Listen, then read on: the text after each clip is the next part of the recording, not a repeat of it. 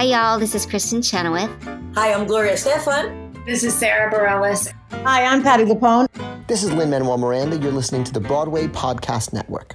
Another day is here, and you're ready for it. What to wear? Check. Breakfast, lunch, and dinner? Check. Planning for what's next and how to save for it? That's where Bank of America can help. For your financial to-dos, Bank of America has experts ready to help get you closer to your goals. Get started at one of our local financial centers or 24/7 in our mobile banking app. Find a location near you at bankofamerica.com/talktous. What would you like the power to do?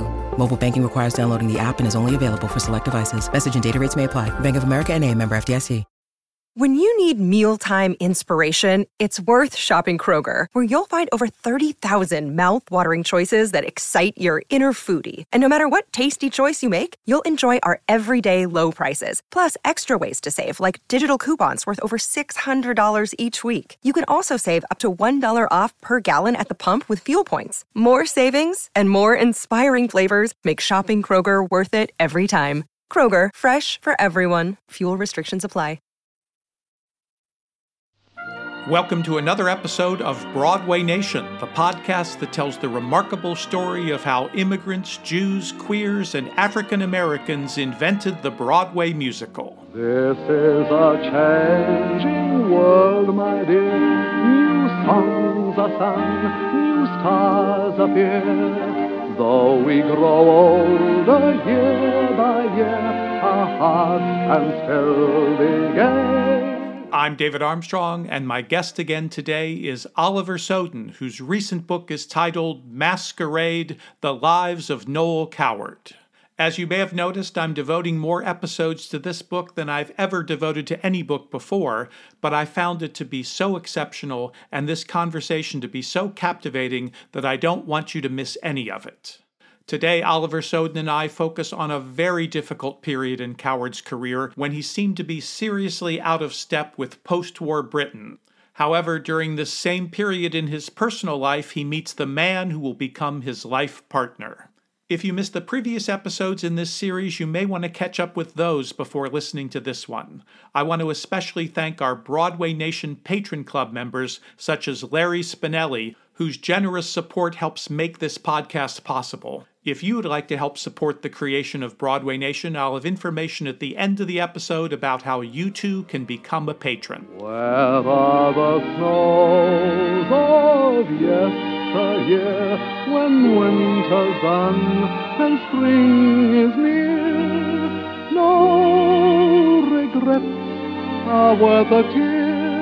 We're living in a changing world, my dear.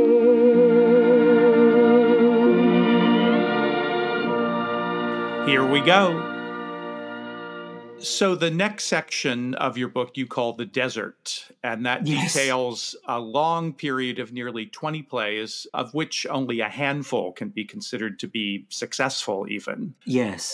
Meanwhile, London is falling in love with the new Golden Age-style American musicals like Oklahoma. You wrote that, I think it was in one of his diaries, Coward wrote that he found it to be quite the loveliest of evenings I've ever spent in the theater, deep and abiding theatrical pleasure. Yes. So it's interesting that he was, understandably, because he's a man of the theater, he would appreciate this success of that show and what Rodgers and Hammerstein were able to do with musical theater, but he doesn't seem drawn to try that himself, at least at this period. No, it's interesting that he was much more embracing than might be expected of the new and the young, because he could be sort of an old curmudgeon when he wanted to be. Right. But I think he believed that he, Coward, was the great purveyor of nostalgia.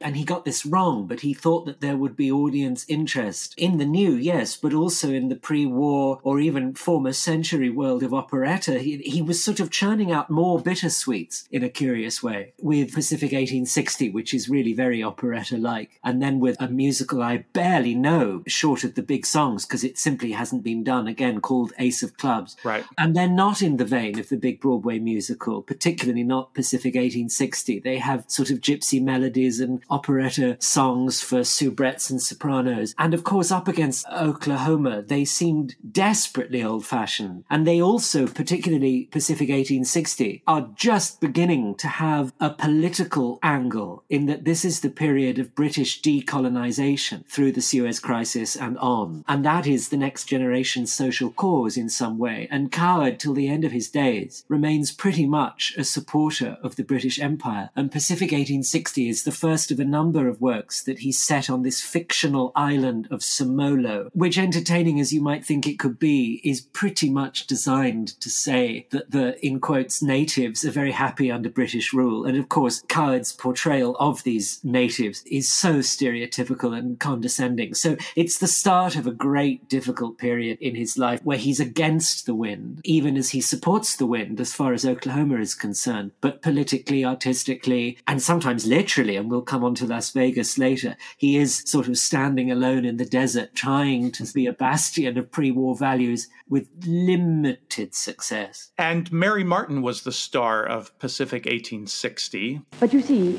a little accident has occurred. An accident? Oh, nothing in the least serious. My horse has cost a shoe, a careless thing to do.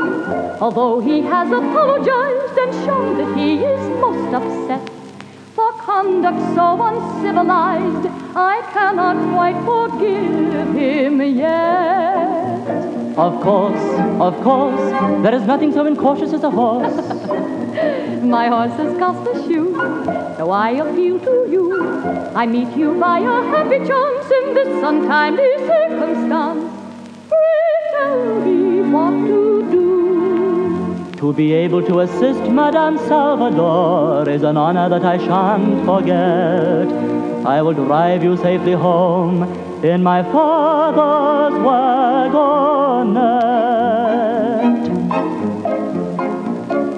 You are so kind, I'll be ever in your debt for your chivalry combined with your father's wagonette. Who could foretell that a most obliging fate would arrange for what befell to befall me just exactly by your gate? Who knows what magic power guides the hearts of those who drive about in little cars? And as you write, this was part of this pattern that happened during this period of conflicts during the rehearsal period, numerous rewrites of these shows, and then indifferent or even hostile reviews, and then very short runs for most of the shows. Also, we have to remember that Coward is used to these massive, huge budget spectaculars that he'd worked on and that we discussed in earlier episodes, such as Cavalcade or Bittersweet. And now he's dealing with post-war privation. And one of the theatres, I think the Drury Lane Theatre Royal for Pacific 1860, the box office was being lit by candles. Even though the war is over, rationing is going to continue in England for years. And he and his great friend Gladys Calthrop, who did all the costumes for a great number of his plays, were really struggling with this new world.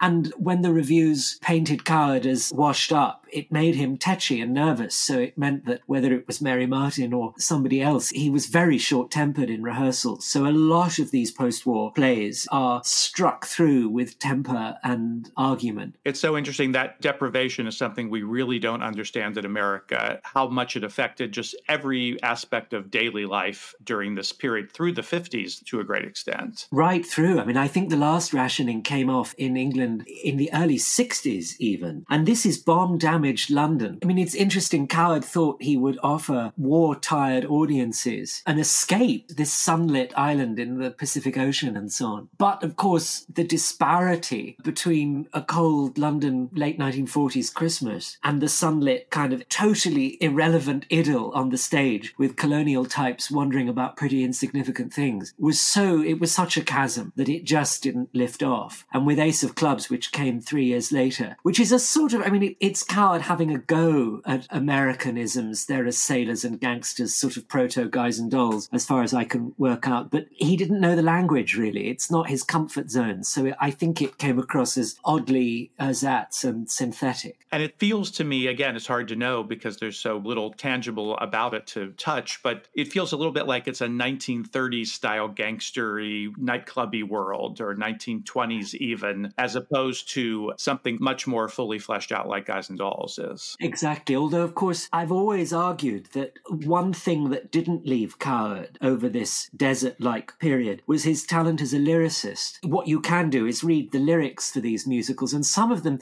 these scores are odd hodgepodges because you have gypsy ballads and you have Viennese waltzes and you have sort of jazz numbers and so on. So it's a sort of gallimaufry. But when the lyrics are at their most fizzing and dexterous and witty, they're as superb as anything he did. I mean, there's a wonderful rhyme for Napoleon Bonaparte and sitting on his own apart or something that I think is from Ace of Clubs. So that there's still the dazzle there, but the overall picture he's finding much more problematic. Some terrific songs in that, and a lot of them were then reused later in the reviews of Coward's work. They will be familiar to a lot of us. The famous one, the one I love so much, is Sail Away, which became the title song of a new musical in its own right, but which I think originated in Ace of Clubs. Yes, that's right. First time round. These glimmers of the old inspiration, I mean, that kind of talent doesn't just wither, it just sort of lost its way. But the lights are still on in some way. I like America. I have played around every slappy, happy hunting ground, but I find America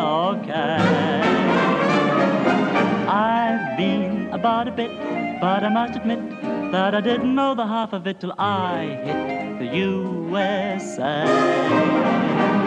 No likely lass in Boston, Mass from passion will recoil. In Dallas, Tex, they talk of sex, but only think of oil. In Tennessee, the BBC would blush to hear what's said. In Chicago, Illinois, any girl who meets a boy giggles and shoots him dead. But I like America, its society offers infinite variety, and come what may, I shall return someday to the good old USA.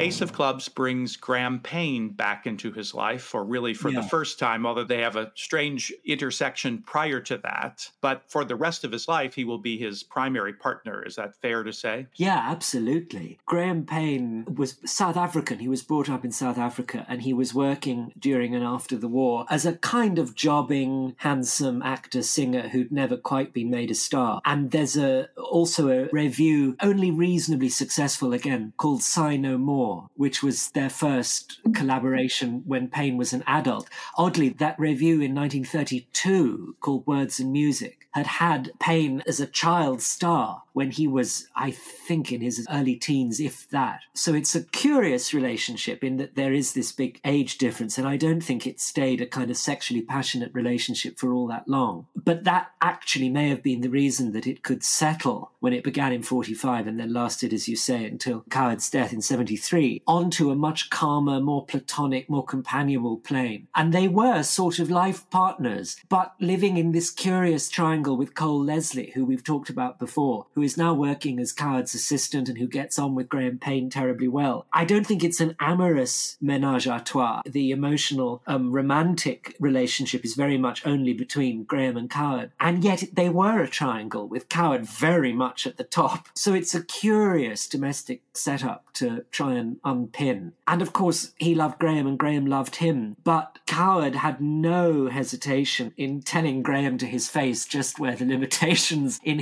Graham's talent were, while always thinking that were it only for a little spur of ambition, Graham could be a star, which Graham later was quite honest about saying was probably a fantasy. So, of course, one of the reasons that Coward's work starts to go off the rails a little bit is that he's forever trying to think of vehicles for Graham Graham Payne to star in. And of course, if you write so pragmatically, you're probably not letting your comic inspiration have its head. And then, of course, it could be argued that Graham's performances were not keeping the Coward plays afloat. I mean, there was a disastrous revival of Tonight at 8:30, which really requires from its lead performer, in this case Graham Payne, a massive dexterity and virtuosity and range musically and theatrically that he simply did not have, especially in the shining light of Gertrude Lawrence, who came back to star in the revival. So that production really got bad reviews and didn't last very long. It's a curious relationship, but one that brings a lot of domestic contentment for the first time in Coward's life, I think. And you quote Cole Leslie as saying that they were a family. The three of them together formed this family. Yes. Graham had had a pushy stage mother, rather like Coward's, but where Violet Coward was loving, Graham's mother was not. And he rather believed, as I think did Coward, his love for his mother notwithstanding, that water was much thicker than blood. I mean, it's a curious, rather moving flag wave of these often homosexual communities who are not particularly in this case, but who are often estranged from their own families. They're not able to have or even adopt in this period children of their own. And therefore the chosen family, the loyalty for the emotional family rather than the blood family, who are chosen rather than inherited, becomes all the stronger and tight-knit. And it's not just this trio of Graham and Cole and Coward, but these concentric ripples of the playwright Clemence Dane, the actress Joyce Carey, Gladys Calthrop, the costume designer,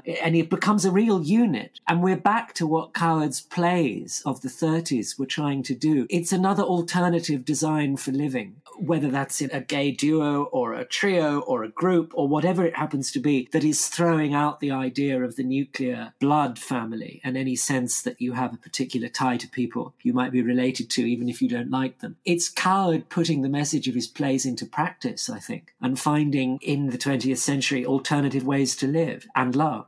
At the beginning of this relationship, you say that he fell for Graham Payne with a force nobody had seen since the first days of Jack Wilson, or you quote somebody saying that. Meanwhile, Jack Wilson is having tremendous success on Broadway as the director of Kiss Me Kate and Gentlemen Prefer Blondes, but the relationship with Coward remains to some degree, and even though he's married to Natalia Paley, he's jealous of Graham Payne. Hugely so, and by this stage he's also becoming a serious alcoholic and was very prematurely aged. His hair went white at a very young age. And it's interesting because I've read some of the correspondence at the time where you can see Coward, possibly because of the geographical distance between the two, because Wilson is in America and Coward at this stage is still in England most of the time and Jamaica in the winter. Coward is still living in his memory in a certain extent and wanting to believe that things are as they always had been, and has this sort of helpless love for Jack despite some very obvious things that are going on. And then, as you say, complicated by Jack Wilson's success with the new kind of musical that seems to have put Coward out into the cold. And there's also on the scene the playwright Terence Rattigan,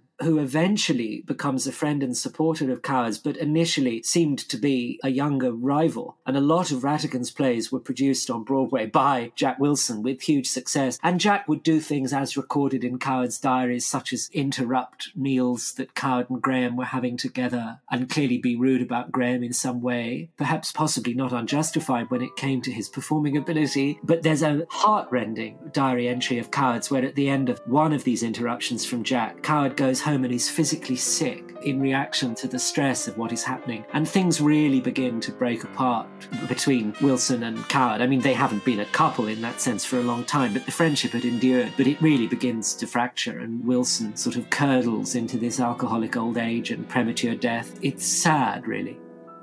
Let our affair be a gay thing, and when these hours have flown, then without forgetting a happiness that has passed, there'll be no regretting fun that didn't quite last.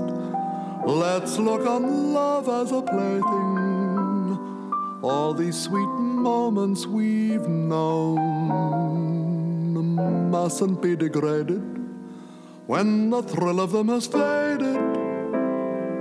Let's say goodbye and leave it alone. Don't go away. Oliver and I will be back with more conversation right after this quick break. Hi, this is David Armstrong, and even here in Seattle, warmer, sunnier days are on their way. So it's time to fuel up for them and meet your wellness goals with Factor's no prep, no mess meals. Thanks to Factor's menu of chef-crafted meals with options like Calorie Smart, Protein Plus, Keto, or my favorite, vegetarian, Factor's fresh, never frozen meals are dietitian approved and ready to eat in just 2 minutes. So no matter how busy you are, you'll always have time to enjoy nutritious, great-tasting meals. So what are you waiting for? Kickstart that new healthy routine with 35 different meals and more than 60 add-ons to choose from every week, so you'll always have new flavors to explore. And you can crush those wellness goals with dietitian-approved meals and ingredients that you can trust. Make every day delicious from breakfast to dessert with restaurant-quality meals that feature premium ingredients like filet mignon, shrimp, and blackened salmon, with no shopping, prepping, cooking, or cleaning up.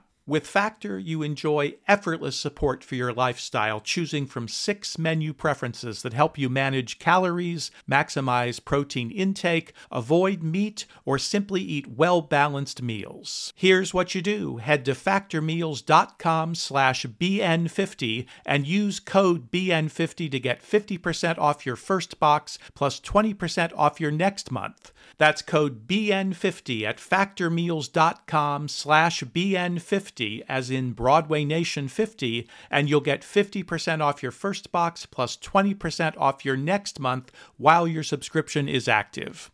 Do it today.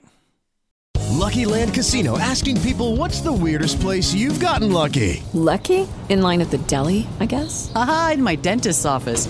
More than once, actually. Do I have to say? Yes, you do. In the car before my kids' PTA meeting. Really? Yes. Excuse me, what's the weirdest place you've gotten lucky? I never win and tell. Well, there you have it. You can get lucky anywhere, playing at LuckyLandSlots.com. Play for free right now. Are you feeling lucky? No purchase necessary. Void where prohibited by law. 18 plus. Terms and conditions apply. See website for details.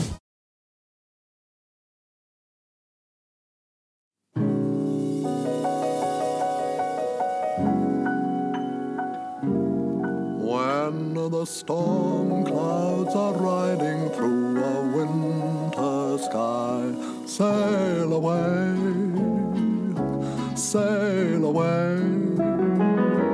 When the love light is fading in your sweetheart's eye, sail away, sail away. When you feel your song is orchestrated wrong, why should you prolong your stay? When the wind and the weather blow your dreams sky high, sail away, sail away, sail away. Talk a little bit about what Jamaica and Goldenhurst and Firefly mean to Coward during this period. They're so famous in the sort of Coward lore. And again, I don't know how much of that was his own publicity or his ability to sort of craft his story in a way that is so romantic, and you understand where I'm getting at. Yeah, exactly. The sense of the jet-setting playwright, wintering in Jamaica and so on. I mean, he goes first for a holiday to stay in Ian Fleming's house, Golden Eye, which Coward thought was so uncomfortable he christened it Golden Eye, Nose and Throat, and instantly wants to have a piece of this winter sunshine for himself. And he's very rheumatic at this point, so the winter cold and the grimness of post-war Britain, although he does have a new house on the beach in Kent at this period, is really starting to get into his bones, so a bit of winter sun would be rather nice, thank you. So he goes off and slowly builds what became 2 properties to spend the winter there. I think he did quite genuinely adore the escape. I mean, this is the Coward who wrote Sail Away and sailed away, quite literally, when things went badly for him, which they, as I say, did begin to do. So it was a genuine escape. And if it was part of his PR, that backfired because he was turning his back on the British people at a time of deprivation. And he who had seemed to exemplify the English character was now spending less and less time in England. And the sort of jet-setting upper crust set where they had once been such interesting fodder for theatrical playwriting before the war, and where everybody had seemed so interested in what the rich, leisurely set were doing in Mayfair and so on. When they're doing it on Jamaica after the war, it seems increasingly irrelevant to a Labour government and the birth of the welfare state. But it is a sort of playpen for Coward. He's rich enough to recreate the Peter Pan world. He can still be a lost boy on Neverland, and he can still do upper-class bed hopping, and he can pretend that the pre-war lifestyle is still going on. It just happens to be a very small group of people with money on Jamaica, because Ivor Novello had a house there, Dallas Calthrop had a house, Ian Fleming. So it's a sort of, I mean, we might say as the homophobia in England and America got much more intense than it had been really up till that point. It's a means of living with Graham quite quietly out of the public eye as well. So Jamaica is beloved, but it's a sort of play act as well, I would argue, a sort of playpen, really. Well, and as you said, so much of his life is a performance, his private life is a performance, and this is another stage to perform on, in a way, or at least for his little world. Yeah, I agree. He continues with more of the works that we talked about, Relative Values, another play for the Luntz, Quadrille, which is not a success, and then another musical, After the Ball. Oh, yes. Which is based on Oscar Wilde, is that right? I could never quite work out why Coward, beyond a need for money, which he did need in this period with very, very high taxes and not particularly successful productions, because he didn't like Oscar Wilde. And this is a musical adaptation of Lady Windermere's Fan, the Wilde play. It's really a silly idea in the first place because it interrupts the perfect structure of Wilde's play and the sort of lineup of Wilde's witticisms with songs and dancing, which is an architectural problem. He's not sympathetic to Wilde, who was politically very different to Coward, whose wit actually works in a very, very different way. And Cole Leslie was responsible for quite a lot of the book writing, I think. Coward just works only intermittently on it, and it has an unhappy rehearsal period and so on. But really what you have is the scraping up against one another of Coward's type of humour, because Coward's characters know that they're funny, and they wield humour as a shield and as a weapon, whereas Wilde's characters are in deadly earnest. You can't ever deliver Oscar Wilde's dialogue, tipping the wink to the audience that you know it's funny, because it doesn't work like that. They have to be in deadly, deadly earnest. It's the importance of being earnest is in the delivery of Wilde's play, really. So it just didn't quite work. And this is all happening at a time when eventually Coward's tax bill is getting so high and he's in so much debt. He stops being domiciled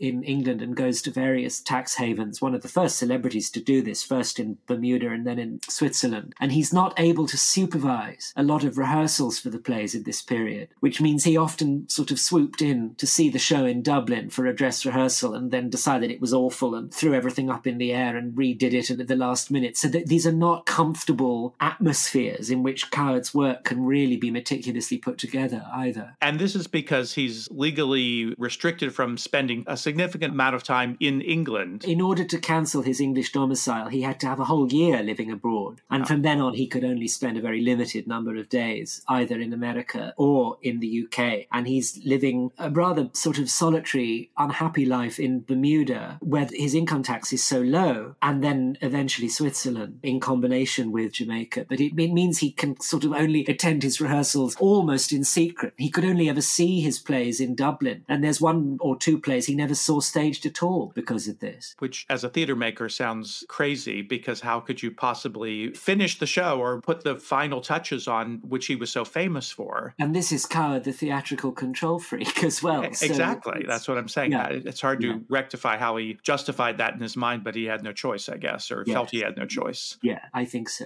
In probably the weirdest kind of way, he finds a way out of his economic travails here in Las Vegas. I don't care for China.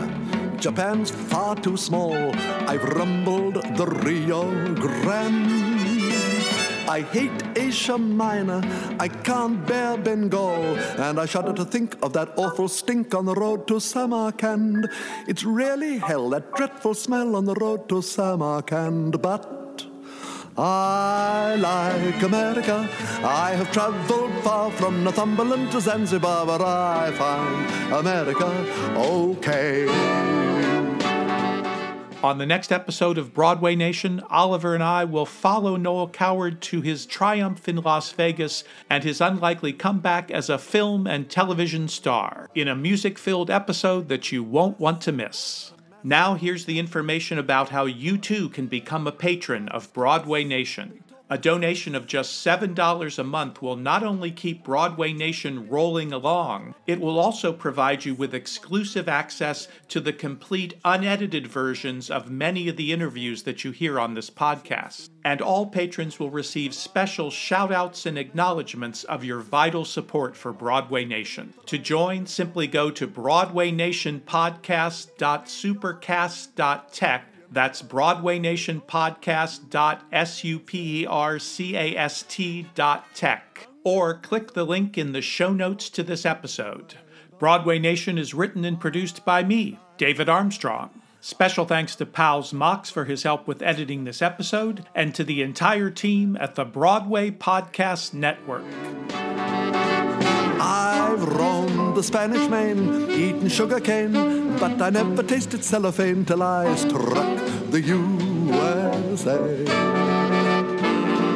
All delegates from southern states are nervy and distraught. In New Orleans, those wrought iron screens are dreadfully overwrought. Beneath each tree in Tennessee, erotic books are read. And when alligators thud through the Mississippi mud, sex rears its ugly head. But I like America, its simplicity, and its passion for publicity. And come what may, I shall return someday to the good old USA. Hey, hey, hey, hey.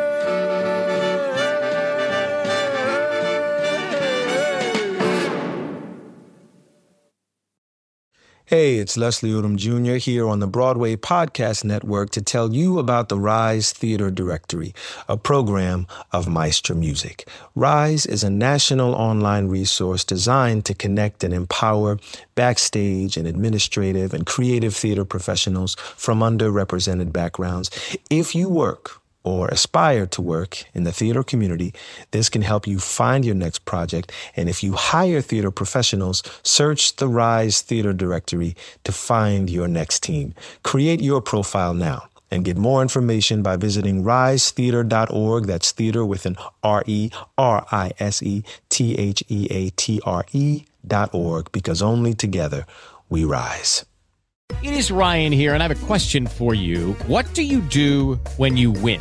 Like, are you a fist pumper, a woo-hooer, a hand clapper, a high fiver? I kind of like the high five, but if you want to hone in on those winning moves, check out Chumba Casino. At ChumbaCasino.com, choose from hundreds of social casino-style games for your chance to redeem serious cash prizes. There are new game releases weekly, plus free daily bonuses. So don't wait. Start having the most fun ever at ChumbaCasino.com. No purchase necessary. VGW Group. Void where prohibited by law. See terms and conditions. 18+.